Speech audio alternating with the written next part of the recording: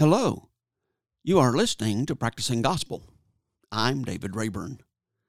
If you have been a listener to my show, you know that for a long time I have been interested in economics, especially in the relationship between economics and Christianity.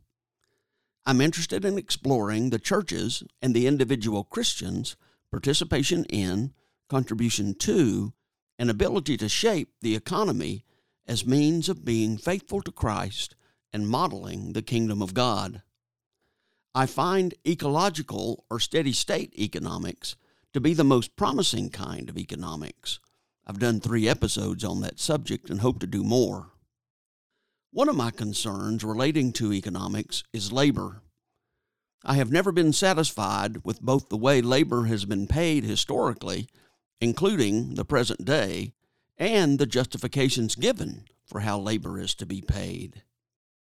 So I called up Mike Buddy and asked him who I should talk with about this subject, and he recommended Elias Krim. Elias grew up in the Southern Baptist Church in Texas before becoming, a few years later at least, a John Paul II Catholic. About a decade ago, he founded Solidarity Hall, a group blog which is focused on alternative economics, including the economics behind Pope Francis and his environmental message. Elias' podcast with co-host Pete Davis is called Dorothy's Place, in honor of the saintly and radical Catholic figure Dorothy Day. More recently, he's the editor of a bi-weekly newsletter called Ownership Matters, covering the emergence of the solidarity economy. Because of the extensive number and creative practices being explored that Elias is monitoring and promoting, this episode, which I hope will be the first of several, will be sort of an introduction to the many ideas and concepts. Future episodes will explore things in depth. Well, Elias, thank you for being with me today. Welcome.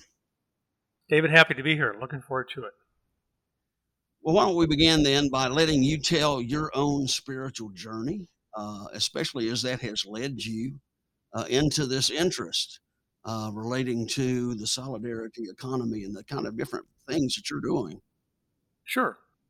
Well, let's see. I am a native Texan, and I grew up in the Southern Baptist Church in a little town in East Texas. So I came from that view of the world.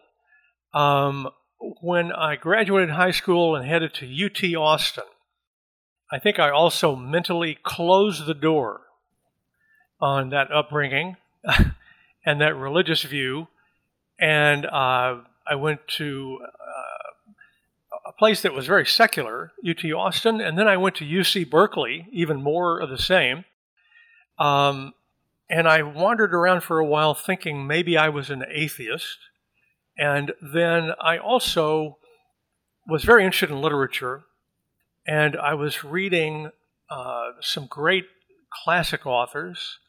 For example, I was interested in Dante, the great author of the Divine Comedy. And the truth is, David, reading Dante, beginning to learn to read Dante, I discovered something else, which is that I knew apparently nothing about Christianity.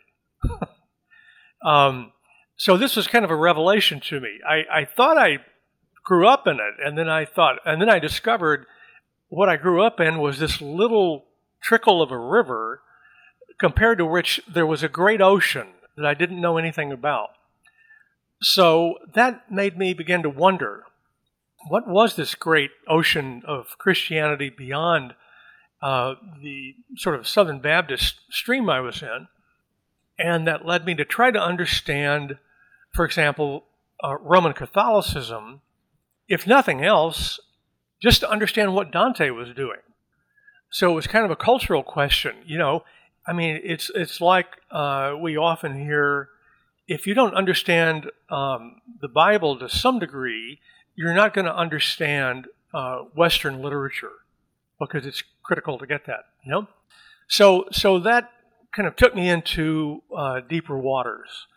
And I began to kind of wonder then, what did I grow up in? I grew up in a culture that certainly appreciated the Bible And so I'm certainly grateful for that aspect of my early years. But then I realized there was much more to think about, much more to talk about. And very gradually, I went on a journey to come into the Catholic Church as a convert. I did this as an adult, and I did this right around the time of the great kind of triumphal moment of John Paul II, Pope John Paul II, and the fall of the Soviet Union, which American Catholics kind of put together in a lot of ways. So it was this great moment when it was like, American Catholics were open to the temptation of saying, we won. We won, right? So, okay, well, all right, but, you better be careful with what that means. And so for a while, I was also in Chicago. I lived a lot of my business life in Chicago, and I worked for in the financial futures arena, Chicago Board of Trade, and I had a very libertarian sort of heavily supply side influenced view of the world and of economics, at least for a while. And it was really into the 2000s when I began to wonder if that view of the world made sense. I was trying to square it with what I understood of kind of the Catholic view of human nature and the human person. And there was more and more like interference and kind of dissonance, cognitive dissonance around those two things. I couldn't square them. I couldn't make them work. And so that took me toward a curiosity about alternative economics. E.F. Schumacher was a great name with his book Small is Beautiful, but as well, G.K. Chesterton. There are a lot of Catholics that are keen on G.K. Chesterton and his apologetics, but they don't notice his economic writings, his social writings. But I did, and they kind of shook me up. This distributism Chesterton was talking about was not at all aligned with anything that the usual supply-siders and mainline Republicans, for example, were talking about. So I was trying to sort that out. How come that didn't line up, And as I went further, finally, Pope Francis emerged, and I realized Pope Francis was trying to show everybody there's a very alternative economic tradition, or really several kind of bundled together, called the solidarity economy, about which I didn't know a thing, but which I've been studying the last few years. And so basically that's where I have come out today in my curiosity about what that means for people that aspire to be Christians. Well, what is a solidarity economy? Let's kind of... Yeah. It's a bunch of things, so it's a little bit confusing. It's a kind of a movement in a way, but the way you can spot it is through a few hallmarks. One of them is it is certainly not anything to do with the kind of conventional neoliberal economic paradigm that is often taught in business schools and so on, and is pretty much the standard operating system for what happens, at least in most of North America and indeed Western Europe today. Instead, it is very, very kind of localized. It is very kind of human-centered. It is not profit maximizing. It is very much attuned to a kind of a community return on capital rather than an investor return, which is different. And it is aimed at widening ownership. You could argue that what it wants to see is more capitalists, not fewer. And so we have a system which increasingly produces fewer capitalists. I mean, surely this cannot make sense. So the solidarity economy has a much more kind of community-minded approach and is driven by a different ethical sense, which is really not a category in conventional neoliberal economics, which claims to be agnostic about ethics. So that's a big problem. Well, I can see that. I mean, that's been one of my own concerns. Is how does ethics come into all this, and it should come into all this. And you talked about needing to square your fate Yes. With the economy, and in one of our little chats before the interview here, you had raised the question about, is there such a thing as a Christian economic? Mm-hmm. Yeah. About that a little bit. Yeah, it's a provocative question because there are a whole bunch of very well trained, very well paid economists who would say that's just a silly thing to say. It's like Catholic algebra or something, or Christian algebra. No such thing. I think it turns out that's wrong. And what I mean is, and the reason economists are quick to take that position is because they're very eager to resemble physicists. They want to be a value-free inquiry. It turns out, however, that is not the case because economics involves the human person and the human anthropology. And if that's the case, then it's not going to be value-free. There are going to be values all over it. And then another thing that has been kind of vacuumed out of the study of economics is history.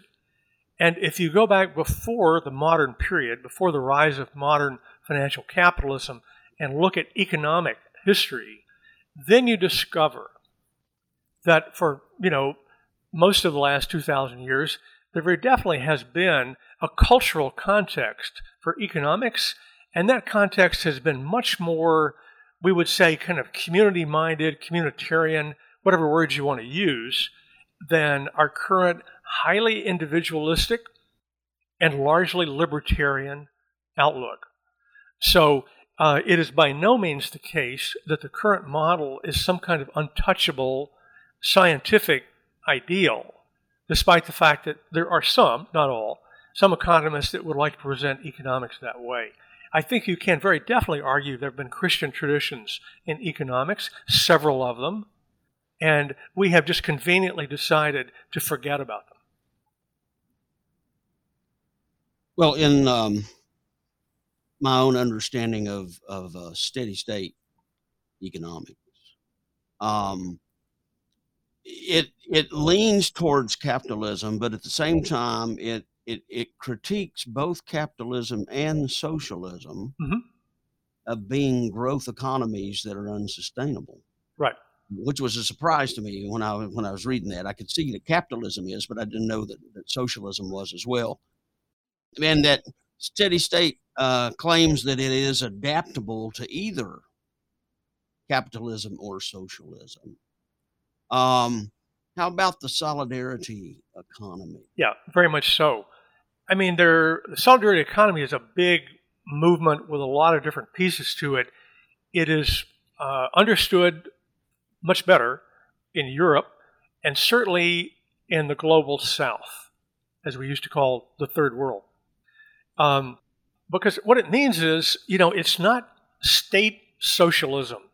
I think the steady state critique has to do with the fact that in certain economies that claim to be socialistic and are really just forms of statism,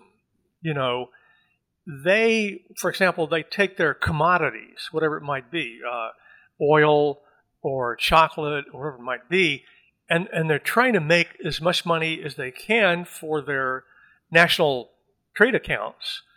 But it involves the same kinds of, extractive and predatory practices that the capitalists do.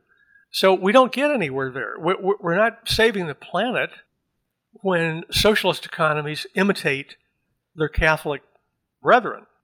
So I think the solidarity angle on this would be a recognition that growth is very problematic, and there needs to be a certain level of growth in terms of the national economy that is the rational alternative. Just like it's true in personal consumption, we very rarely ask the question in terms of our own personal livelihoods. How much is too much? You know, I mean, do we imagine that there's a certain amount of money above which no CEO should be paid? Yeah, apparently not. Right? There's no ceiling. Right. There's no end to it. And if you try to start talking that way, you know, some of our friends get very squirmy and they say, no, you're interfering in the market. You know, this thing ought to be the sky's the limit, until finally Jeff Bezos and a few other people, own a preposterous amount of assets that distort, they are part of the distortion of our national economy in general. This makes no sense. Yeah, I agree. One of my early interviews was with Rob Dietz. He has a wonderful book called Enough is Enough. Yeah. He addresses what you're talking about. Yep. Yeah. Limits. Yeah. I think Christians believe in limits. I'm pretty sure that comes with the package. I don't think we believe that human beings are entitled to unlimited anything, except as a very heretical understanding of human capacity, you know? Well, in one of your newsletter articles, you spoke of a new kind of, or a different kind of ecosystem. You know, because usually when we think of ecosystem, we talk about, you know, planetary things and Yeah. you know, that kind of horticulture and permaculture and those kind of things. But you're talking about a different kind of ecosystem. Yes. What is that? It is a not very well connected network of emerging businesses and investors and funders of various kinds of nonprofits, foundations, who are experimenting with different ways to do business. And their goals include environmental goals, racial equity, wider ownership, and they all grow out of a tremendous dissatisfaction with the current kind of venture capital driven model of startups, for example, and in general, the kind of extractive nature of so much of big business today, and a quest for other working models. The truth is, we're trying to re-educate ourselves out of what the business schools have been teaching, and we're going further than philanthropy. We're going further than just charity, because we figured out that that's a Band-Aid. A friend of mine recently referred to the nonprofit area as kind of a very sophisticated form of money laundering, Yeah. which I thought was a great, pretty acerbic comment. So let's go beyond that, and let's make more capitalist, but a different kind. Let's talk about a kind of capitalism that empowers more ownership. And the reason for that is because I think there is a growing understanding that ownership is a big part of personal agency. And I want to, give an example of that based on a wonderful book called Collective Courage. And Collective Courage is the history of mutual aid, and I guess you could call it self-help, in the African American community in the United States, going back to practically the founding. And the author, a woman named Jessica Gordon Nembhard, discovered that in the South, in the late 50s and early 60s, there were two big institutions that really helped foment the civil rights movement. One of them we know very well, the churches. What is not as well known is that there were also quite a number of agricultural co-ops where you had small farmers who partnered up to create co-ops for purchasing and other things. And when voter registration started up, it was discovered that if you were a tenant farmer, a black farmer working for a white man, you probably were very hesitant to go register to vote. But if you were a member of a black cooperative and you owned your little piece of land, you felt strong enough. You felt like real enough in the world that you might go downtown and register to vote. And that economic capacity, that foundation, turns out to be a very important factor in how people see themselves in the world. And so if you own nothing, then you may be tempted to feel you count for nothing. So that's part of the mentality in the solidarity economy, is to empower people by helping them find assets. It used to be home ownership in this country. That's gotten more and more difficult to do. And a new way of thinking about it is ownership of your own business, or a business in which you are one of a group of worker owners. This is well understood in other parts of the world. It is not as well understood in the U.S. Go into a little more detail that you mentioned kind of earlier. There's two sides. There's the investment side. Yeah. And then there's the business side. Yeah. It's this weird kind of imbalance we've got. I don't know if everybody is aware of this, but there are enormous reserves of capital held by banks and foundations and all kinds of institutions, investment capital that is trying to find a place to put that money, to park that money, because that's so important to people in the investment community. You want that money to be, deployed in a way that's going to generate a certain return. How much? Well, if you're very aggressive, you'd love to have an 8%, a 10%, a 12% return on that money. And so that's part of the problem. To get that return, you're going to do something to the businesses you invest in. You're going to put them on a treadmill it's like being at a health club where your treadmill just went up 4x in terms of speed. It's going to wear you out pretty fast, So the alternative is saying, what if we took a lower rate of return? What if we were more patient? Could we then find businesses to invest in that are not all, digital stars, high-tech stuff? What if we just invested in, a local auto shop or a laundry, a restaurant, a community business where the returns are going to be smaller, but on the other hand, where we're going to be supporting families, we're going to be giving people a livelihood, we're going to be creating social capital around that business, in that town, in that neighborhood. Isn't that a return also? How do we measure that? Can we figure out a way to measure that kind of community return?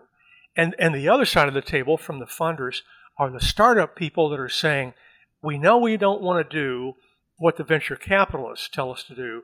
Could we start up a business which has a more humane kind of working atmosphere, which builds people's skills, which gives them ownership, and also creates enough of a return that we can be viable and stay in business? So that's the other group that is aspiring out there to create something new. How is that compared to a microloan? A microloan is a tool in the toolkit to get that done. A microloan, often you think of it as something done in the third world, where you've got a group of women, they're in Peru, they've got a sewing circle, they just need to buy one more new machine that's, $500. So you and a couple of other people chip in, and this group in Lima now can kind of accelerate their business activity, this group of women. You can also do a microloan in this country. But a microloan is it's like a little injection of capital, like a little PayPal transaction that's not very relational. I mean, yeah, you can see the photos of the women and you get a little feedback on how the business is doing. Where we want to go, I want to give you a very specific example of this, particularly with your audience in mind. Churches, a few of them, are beginning to discover something called economic ministry. What if we pool some money and figured out a way to build community with folks in our own town who are black or brown business owners and also their families. Could we create a form of donation which turns into investment for those businesses? What would that do in our town? And there's some great experiments going on in the area of what's called neighborhood economics. And if you go to a website called neighborhoodeconomics.org, you'll be probably surprised to see how many people are working on this question of church congregations and church assets. To put it as bluntly as possible, what are we going to do with these buildings that are increasingly empty more of the time? And I mean, that doesn't, regardless of the denomination. Right. So that's a big financial problem, and it's also a big community problem. Well, and the church that I'm attending has the additional problem. It's under the National Historic Registry. Oh, wow. So that, adds on a whole new layer. Can't touch anything. Yeah. Yeah, of what to do. Yeah. And what you can do with the building and can't do. Well, one of the intriguing ideas you talked with me about prior to our interview was the myth of the entrepreneur. Yeah. Yeah. And you use Steve Jobs and the iPhone as an example of that. So kind of tell us a little more about that. Well, there's a lot of urban myths, and I think this is one more urban myth. I think it's about time to either, put it away or redefine it. But the idea is a solo entrepreneur. This person that goes out into his garage and he has this great idea, and all by himself, he has just cured cancer or figured out, how to reach Mars or whatever it is. And this one person or a very small group around him, and it's him, okay? It's usually him. They deserve billions of dollars, just untold quantities of capital for what they have just done. This is about Steve Jobs, who was not a software engineer and was a brilliant marketing guy, but he has been turned into, he and other people like him, have been turned into kind of icons of American upward mobility and kind of lifestyles of the rich and famous and all of that. And the truth is, how many small businesses do you have to be involved in before you figure out one person can't do it? It's just not possible. And so, therefore, there's always a team of people that builds these great products and does this great work. But our idea that it is just this solo entrepreneur and the culture around the solo entrepreneur and the sort of, adulation that this person receives does a great disservice to the way quality products are actually built and what innovation should really mean. I would also suggest, borrowing from some other thinkers on this question, that innovation is another idea that needs to be reexamined because it's turned into a lot of trivial products. What innovation really ought to be about is something else, and it really probably has more to do with repair and maintenance and restoring the world than it does creating the next new thing. But we have kind of a mania over the next new thing, and that is yet another distortion in our economy at the moment. Well, you said that, that the technologies that Jobs used were really done in governmental things. Correct. Right. If you take about the iPhone, take it apart, it turns out that Xerox PARC and the Department of Defense, the DARPA project, I think it was called, and all these other, the touchscreen, all these technologies were assembled, many of them, even most of them, from publicly funded projects of various kinds, whether that was defense or whatever, going back to the Cold War. So it was not Steve Jobs and Wozniak in a garage creating all this stuff out of thin air. It was assembled, brilliantly assembled. Apple is now, the largest corporation by valuation in the world. It is some astonishing percentage of the Dow Jones average at this moment. So this is not a model we should be following. It's one we ought to be learning from. The idea that, let's go back to the idea you talked about of building community wealth. What is that? Well, it's a pretty old idea. The truth is the solidarity economy, which some people hear is kind of a new thing, I think you could argue it's a collection of very old things. It's the traditional economy of most of the world. And it is about sort of what it means to live at a decent level, but something around subsistence in a positive sense, if that makes sense in a consumer culture. So we don't quite get that because we are accustomed to upward mobility, we're accustomed to the cult of innovation, and we're accustomed to limitless growth if we could do it. So that distorts things. But I'm not quite sure I'm answering exactly your question. Give me that again. Well, you talked about instead of individual wealth. Yeah. Oh, community. Yeah. Community wealth. It's because wealth used to be understood as arriving for the whole community. People in past times, I think would often have argued that it would be shameful to die really wealthy. Certainly back in the Middle Ages, back when I was studying the way these things were understood in Dante. Why did Dante really get so angry as to put certain people in hell that were involved in certain kinds of financial transactions? And it was because they were abusing the real nature of money, which was not self-gratification, but was understood as something that had to be shared because you didn't own it. Now, here's where we Christians get into a very controversial topic.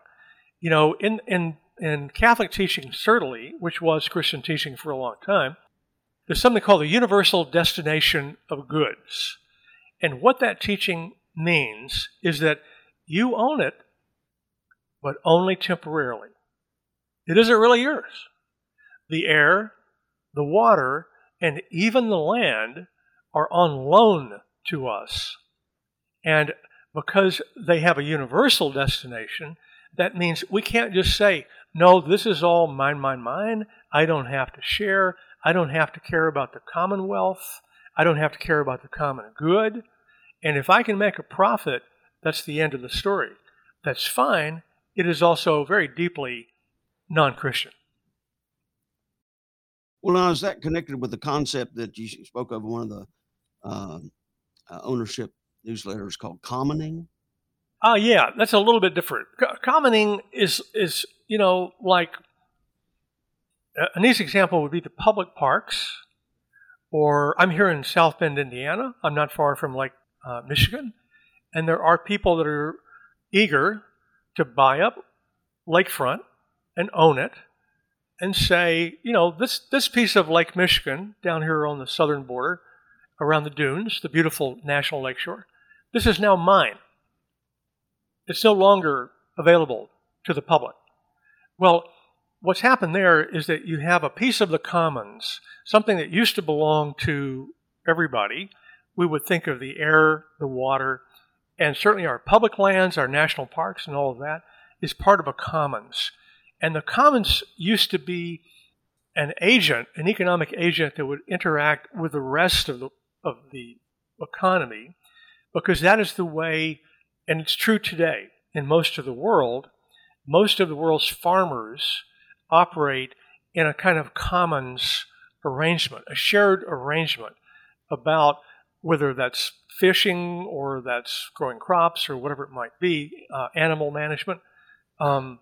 It's understood that there's a purpose for us to own things in common, that it builds kind of a solidarity among us as people, but it also shares a certain important kind of assets. And the temptation in our current economy is to take more and more of the commons and privatize them. Take more and more public lands, turn them over to drilling, turn them over to development. Take the lakeshore, turn it into condos.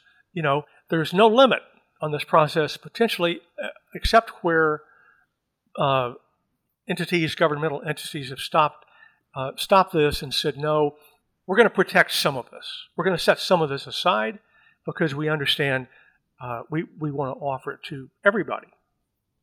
Okay, I understand that more fully now. That makes better sense. Well, you talk about different types of ownership, and there are four that I kind of glean: worker cooperatives, ESOPs, Mm-hmm. which you need to define for us, perpetual trusts, Mm-hmm. and stewardship ownership or steward ownership. Yeah. Those last two are sometimes connected. The only one of those that you just cited, David, that most people might immediately pick up on would be ESOPs, employee stock ownership programs. And that is a kind of a revenue set aside that is for employees that creates, in effect, a retirement program. And it does that because it says to those employees, you are now going to be co-owners at some level, and the level can be pretty small, or it can be pretty substantial. But you suddenly now have a kind of stake in the business, and you are able to cash in that stake when you leave the company, often, or certainly when you retire. And that's a great thing. And there are several millions, maybe 10, 15 million, I'm not sure how many people right now today are involved at their workplace in an employee stock ownership trust or a program, which has been available only, they go back to, I think, the mid-70s. So they haven't been around for a long time. But the goal was to create a means whereby in certain companies, hopefully lots of companies, by working there, you could, to some degree, generate some equity for yourself, just like you generate equity in your home. So that's one. There's a step further, which I've referred to and is more common in Europe and Canada and elsewhere in the world, which is a worker-owned company, sometimes called a co-op. And cooperative businesses are really interesting because they do something that ESOPs don't do. With a worker co-op, you not only co-own the company, you co-manage the company. In an ESOP, that doesn't mean you get to go to the board of directors meeting and offer your opinions. That's not possible. The governance is the same at an ESOP. But if you're in a worker co-op, you and your colleagues are running the business, running it, making decisions, whether it's HR, compensation, marketing questions. You folks are going to figure it out because you are the management. There is no CEO. There are no stockholders.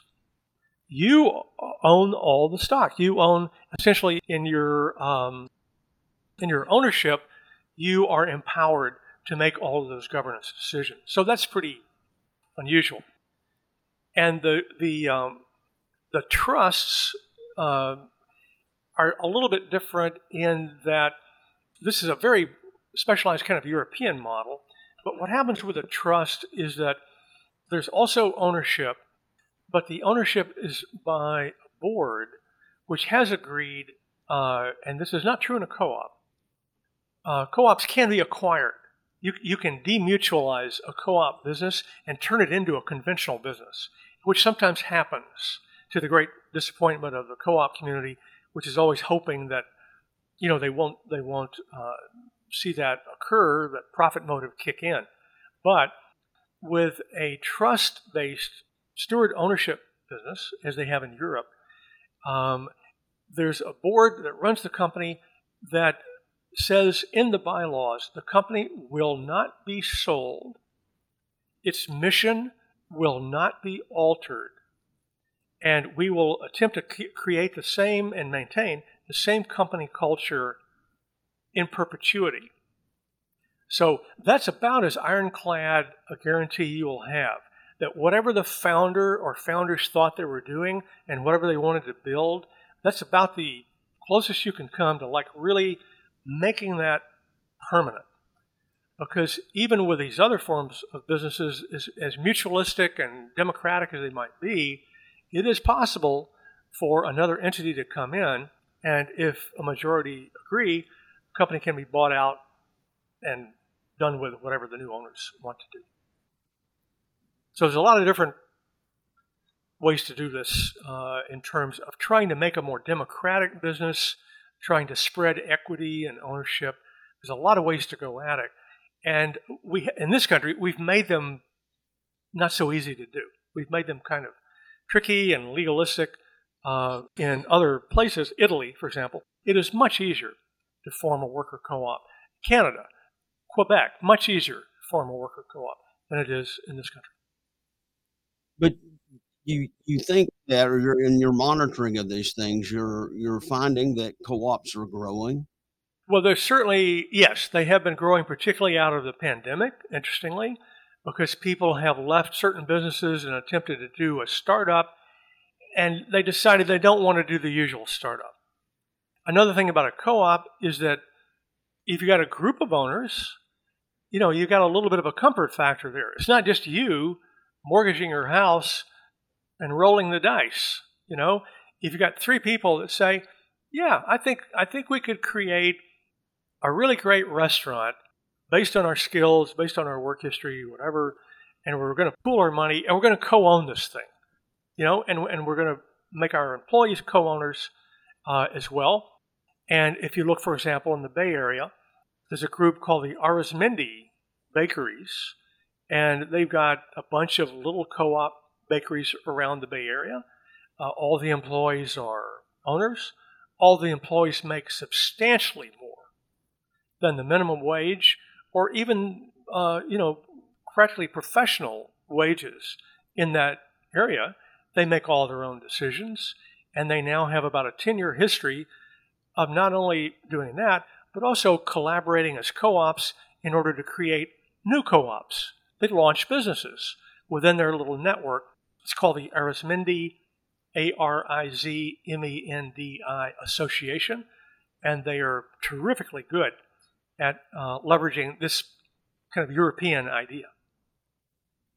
Well, even if it's democratic, you still need some kind of model of management. That's true. What are you finding is being used as models of management? Yeah. Kind of thing. Yeah, that's right. You can't have everybody deciding everything. We all know that. So what happens is you develop teams, and this is a popular concept. This is not just a co-op idea. But you kind of break down management, and instead of a bunch of middle managers, you have teams that work on different areas, depending on people's backgrounds. It's also understood in these co-op businesses that you might have people that have special skills, kind of irreplaceable skills, and sometimes compensation can be adjusted to adapt for the fact that you may have one person who is super technical and needed, and to bring that person in, you may have to compensate them accordingly. But on the whole, it's basically a team approach. And then the other thing is, and this is very idealistic sounding, people rotate in and out of different jobs. You might be a marketing person for a couple of months, and then you move over into the financial side for a couple of months. And what's really interesting is that people in these co-op businesses, these tend to be mostly somewhat smaller, so this is easier.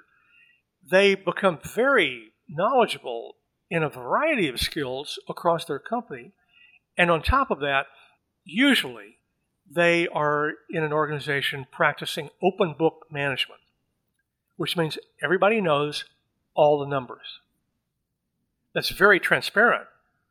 And there are really a lot of ordinary companies that have figured this out too, not co-ops, but just companies that say, you know what, if you really understand the numbers, you're much more motivated in your work because you can see what's going to happen if you and your team don't, reach your goals or maintain a certain quality. There's an impact, and you will know what the numbers are for that impact. And that gives you a real sense of motivation in the business. So open book management and transparency is another big component in the co-op. Well, one of the things that motivated this interview for me was, that in my understanding of the standard story of the individual owner whose job, whose motivation is to limit the amount that he pays his employees, Right. Right. in order that he can get rich, Right. or she can get rich. Absolutely. And how do you negotiate pay scale? And now you mentioned, that there's sometimes you have a technical person that you have to compensate a little more.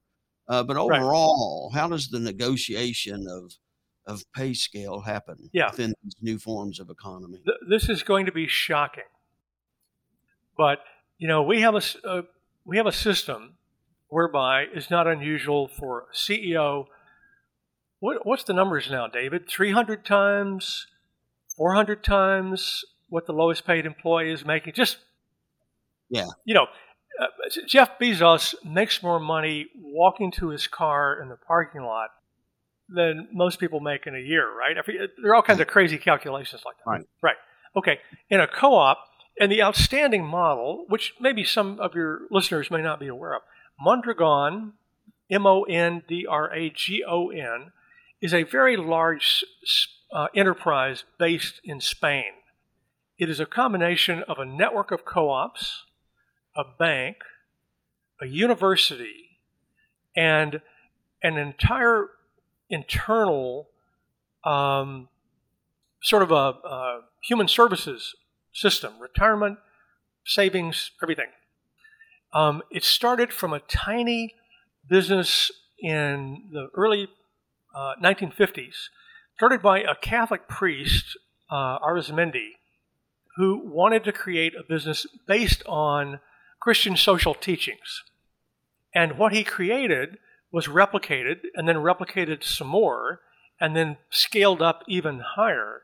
And so now Mondragon has 80 or 90,000 employees who are all worker owners, whose bank is the Mondragon company. It's their big credit union. I think it's the 5th or 6th largest in the country of Spain. And they have shown how it is possible to take a workplace and turn it into a learning place, and also a place of great solidarity and innovation. They start new co-ops, just like the group in California I was talking about. And this model has proven that on a big scale, these are not just little bakeries. This is a great big, multinational sort of corporation, which certainly in its Spanish component is worker-owned, and sometimes elsewhere abroad also, but mostly in Spain.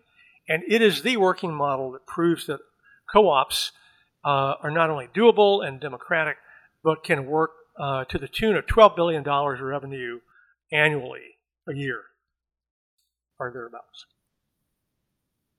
Well, if my audience is intrigued by this, excited by it, persuaded by it, how do they become engaged? What ways are they able to become engaged in all of this enterprise? Yeah, well, there's a lot of different pieces here, right?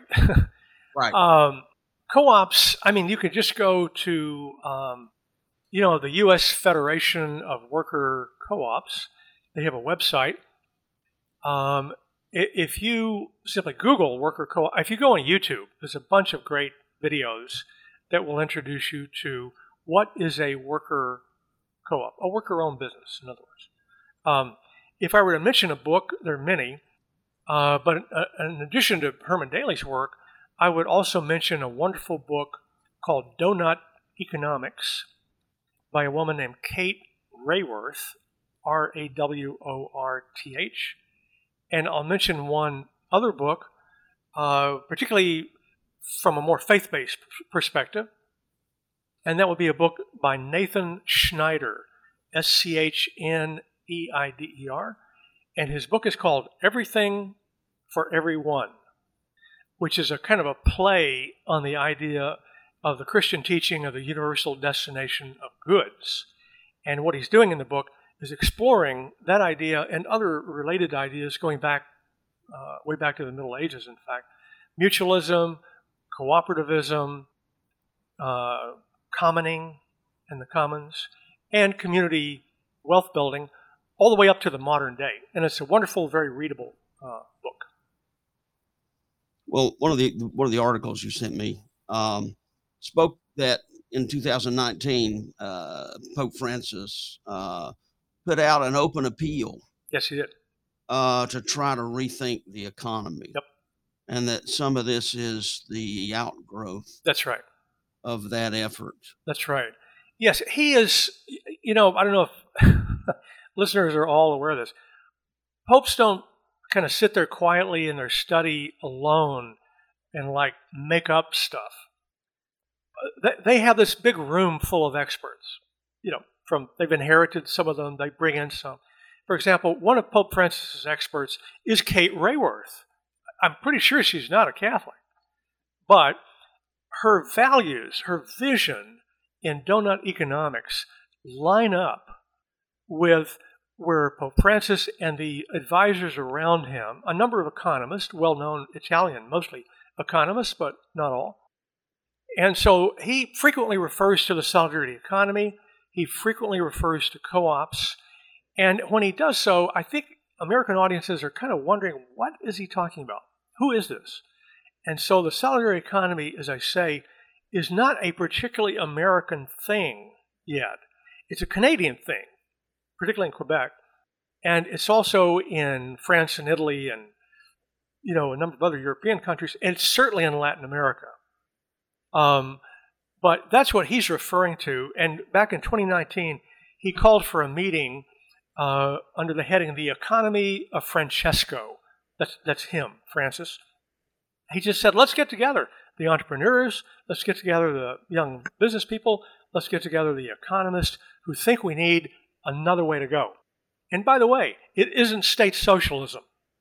So don't worry about it. It's not that. In fact, it's very grassroots. It's completely bottom up at the moment, except in a very few places. And it is people-powered. It's not driven by multinational banks. It is driven by community needs and communities that are creating economic projects at human scale. And Pope Francis is saying, Christians everywhere, everybody everywhere, you need to know what this is and what it is attempting to fix in our world, because so much of our world is on fire right now. And this is part of the answer. Well, Elias, this has been an intriguing and, to me, exciting conversation. I am deeply grateful for what you and those that you work with are doing, and that you're helping us see possibilities that we hadn't thought about, we didn't know exist. Right. So I'm eager for us to continue our conversation. Great. Enjoyed it. Well, you are listening to Practicing Gospel. I'm David Rayburn. The intro and outro music for this episode is from a clip of a song called Father Let Your Kingdom Come, which is found on the Porter's Gate Worship Project Work Songs album and is used by permission from the Porter's Gate Worship Project. This show has as its purpose enabling you to hear the voices of the Christian left and about the issues and concerns that are of interest to the Christian left. Practicing Gospel, Inc. is a nonprofit organization. If you like what you've heard, go to my website at practicing-gospel.blubry.net to subscribe and hopefully to donate. Your participation will help me continue this effort. Thank you for listening and for your support. Blessings. May the words from my mouth speak your